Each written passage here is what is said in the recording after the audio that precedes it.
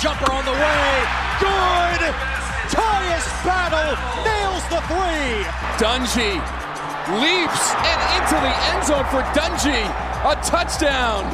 If that's not on every highlight show tonight, then I don't know who's watching. Howard for soaring through the air. High-flying Slovakian. Screen pass here. He'll get one. And he stays alive, and he's got room to the 10. One man to beat. He'll do it. Touchdown, Syracuse. And for Syracuse, party time. The upset, pulled by the Orange. They defeat Clemson 27-24. The penetration, step back. Oh, a pressure bucket for Tyus Battle. This is Orange Nation with Stephen Fonte and Seth Goldberg, powered by Drivers Village and Hummel's Office Plus.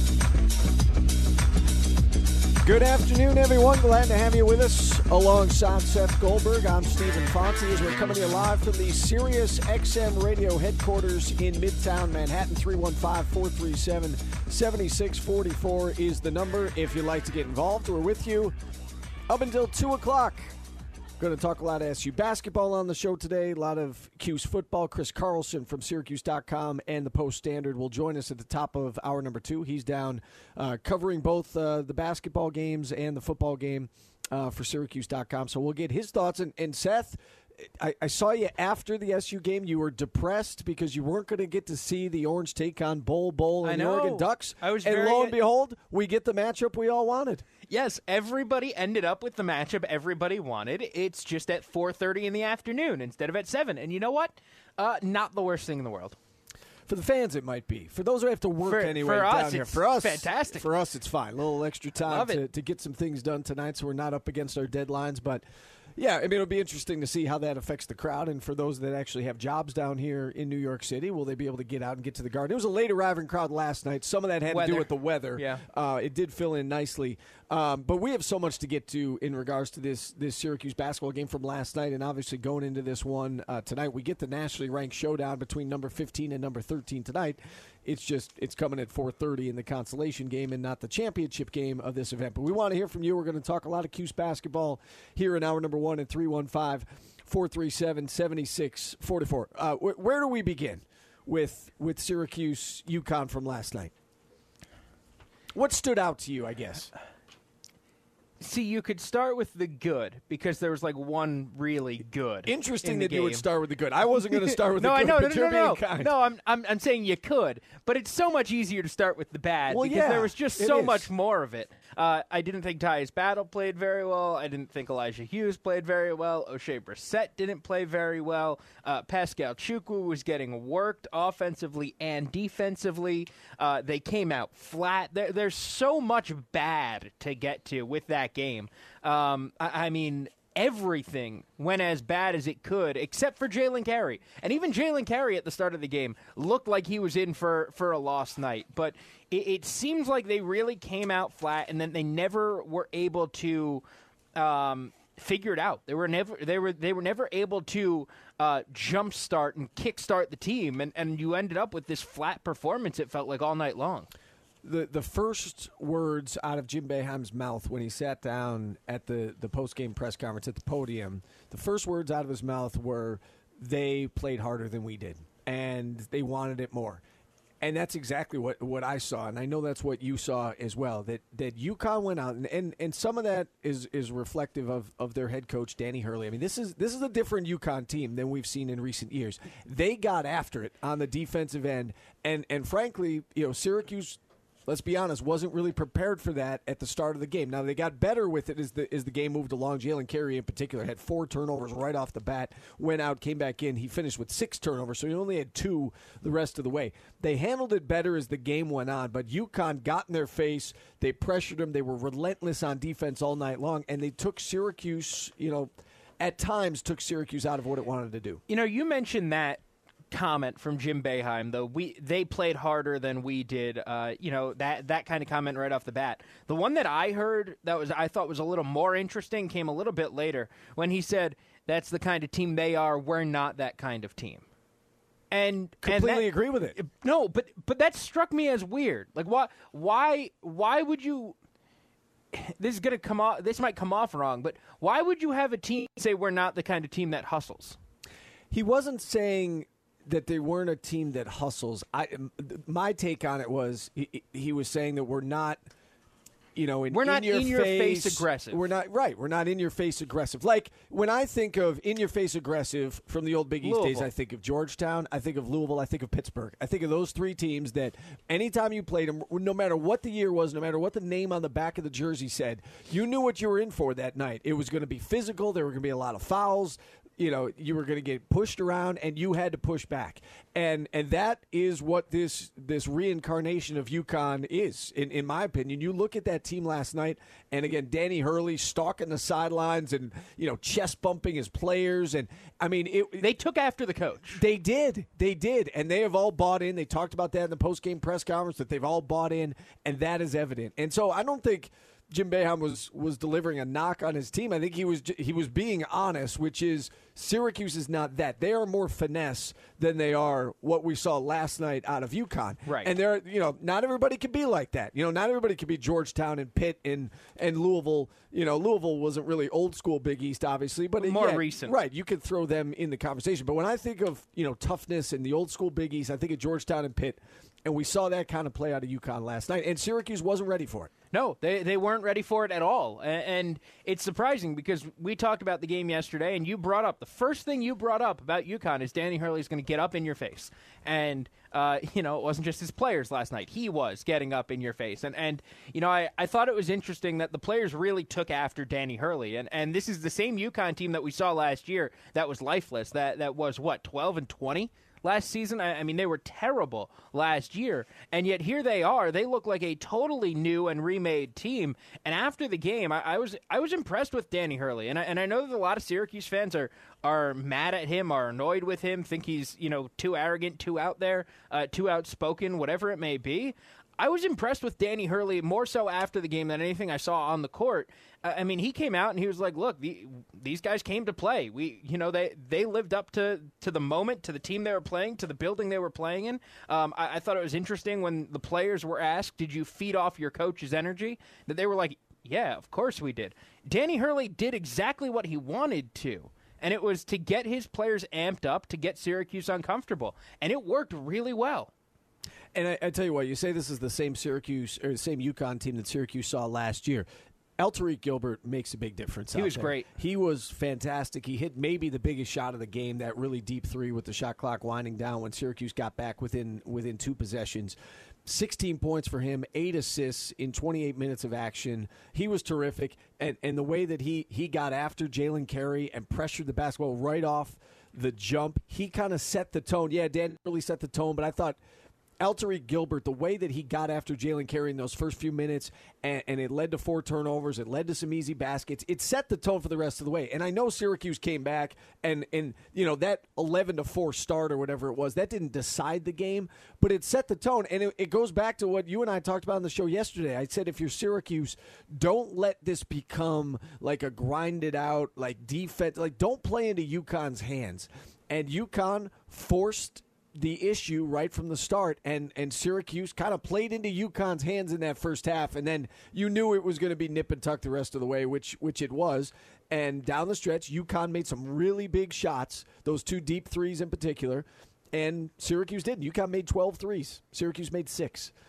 That's a big difference in a game like that. I thought that was a huge difference in the game.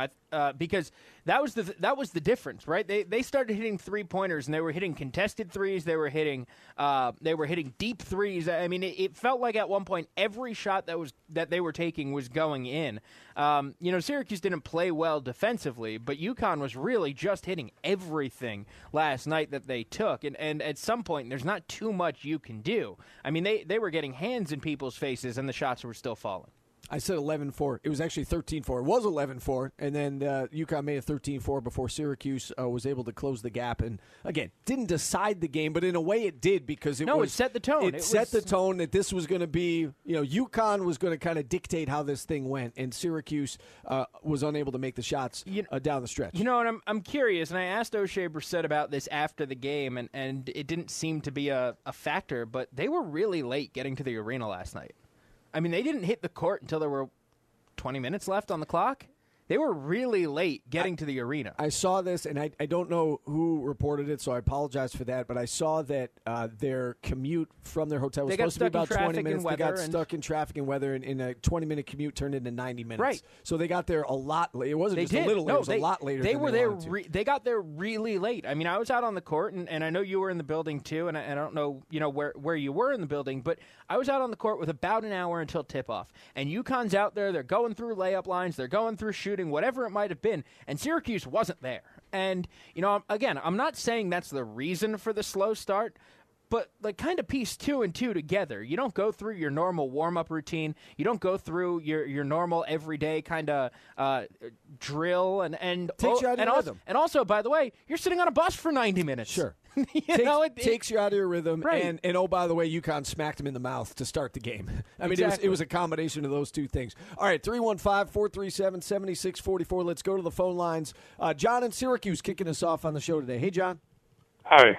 If Connecticut wanted this game more than us, that's pretty bad, and that doesn't say anything for us. And now, after that, it's not looking very well for a successful weekend. I mean, with Oregon being a favorite tonight, and let's face it, Notre Dame is probably out of the question. I'm looking at an 0-3 weekend, unfortunately. I'm very disappointed. All right, John, appreciate you checking in. Don't forget, it would be a 1-3 weekend because he's cheery as always. The SU women won. No, listen. Yes, Oregon is favored tonight. It's a 1.5. This is a toss-up game tonight. Yes, and both teams had a disappointing effort. I mean, that Oregon game was essentially an instant replay of the Syracuse UConn game. Oregon did not shoot well, shot about 35% from the field. Iowa got a lead. Oregon. I keep wanting to call them UConn. Oregon kept chipping away. But they were never really in the game. Kind of, sort of close, and then Iowa would make a shot. And we saw the same thing last night in that Syracuse UConn game, where UConn started to extend the lead. Syracuse would get back to within 2 or 3 possessions. UConn would extend the lead, and they just never could get over the hump. Oregon, same thing happened to them last night. So this is a toss-up game tomorrow. We will get into the football game in hour number 2. Yeah, it's a tall order. I mean, this is essentially like playing Clemson. It really is. Yes. I mean, Notre Dame is that good. So if you thought Clemson was a tall order, Notre Dame is a tall order, and we'll leave it at that. Syracuse has a really good chance tonight, and this is going to come down to, yes, it's a physical. Basketball is a physical game. It's going to come down to the physicality of it, but to some degree, tonight's going to be mental as well. Which team can just put behind them the fact that they had a disappointing effort last night, and in less than 24 hours, they're back on the court playing a nationally ranked opponent with a chance to salvage the weekend, as John put it. Yeah, I mean, that's going to be really important. These two teams are still really highly thought of. They're still going to be in the top 25. That doesn't change because they lost these games last night. But you have to look at which one is going to bounce back faster, and whichever one's going to bounce back and come out playing well off the start, I would think is going to win. And, is one team more talented than the other? I don't know. They're basically at the same place in the rankings.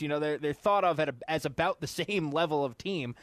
It should be a really good game. It should be a close game. I'm not writing this one off at all. Not by a long shot. I'm not writing this one off as as far as Syracuse goes. But yeah, it's going to be tough to go win tomorrow. I don't think anybody's been saying otherwise all week long. But to just say that today's a lost cause and that they're going 0-3 on the weekend is just a really pessimistic view of everything. And for what it's worth, Syracuse has had a lot of success with that zone against teams from the Pac-12. Again, for whatever that's worth, and Oregon went 6 for 19 from three-point range last night. So if that continues, if they shoot 30% from three, they're not going to win. I think Syracuse has a really good chance to win this game. Then again, unlike UConn last night, UConn went 12 for 21 from three-point range. They That's shot 57%. almost 60%. Yeah. I mean, they shot better from everything. 3 than they did from 2. So when that happens, you're going to be in a little bit of trouble. And UConn played great on both sides of the ball. They were incredible. UConn was incredible last night. They shot the ball incredibly well. They had made 22% of their three-pointers in the first 2 games of the season. They hit 57% last night. They played a great game. They came out and punched Syracuse in the mouth. They came out with far more intensity than Syracuse had at any point in the game, and then they made shots. There's not too much more to say about what UConn did. They came in and played a fantastic game. And they rebounded. They did. Plus 14 on the glass. So you combine plus 14 on the glass with Syracuse shooting 39% to UConn's 49%. UConn making twice as many threes. I mean, that's how this adds up to a 7-point loss for the Orange. And you know, it's early, so you chalk this one up to a learning experience. But and maybe you'll go back to this game towards the end of the season and say, you know what, that game in the Garden was really good for us. It woke us up, showed us what we needed to work on, so on and so forth. But it was a learning lesson last night. UConn played very well. Syracuse did not, and I didn't think Syracuse handled the second half all that well when they were in danger zone, when you felt like UConn was on the verge of extending the lead and they needed a basket. Syracuse just didn't have an answer. We are going to take our first. I was going to say, let's take our first time out here because I do want to get into that. There were stretches in the second half where Syracuse reverted back to what it looked like and what it did last year. 315-437-7644. We're just getting started on a Friday edition of Orange Nation. We're coming to you live from the XM Radio headquarters, Sirius XM Radio headquarters in Midtown Manhattan. We're back after this on ESPN Radio. Live from New York City, this is Orange Nation with Stephen Fonte and Seth Goldberg. Yeah, I'm out at Brooklyn. Now I'm down in Tribeca, right next to the Narrow. But I'll be hood forever. I'm the new Sinatra. And since I made it here, I can make it anywhere. Yeah, they love me everywhere. I used to cop in Harlem. Tonight at Madison Square Garden, and then the Orange taking on Notre Dame at Yankee Stadium tomorrow afternoon at 2:30. We did have a caller earlier in the show, Seth, ask us whether or not the field was covered at Yankee Stadium. And one of our loyal listeners sent me a tweet with a picture of them pulling the tarp off the field. So apparently the field was covered yesterday. So you have your answer to that question. Hopefully our caller is still listening. And it's a balmy 46 degrees in New York City right now. The sun is shining. Looks very nice outside. I've got a winter jacket. I don't know if I'm going to wear it. Yeah, it's still cold. 46 is still cold. No? I've got a jacket on. All right. It's still you're in a sweater. You walk into the Garden from here? No, I'm taking the subway. Okay, see?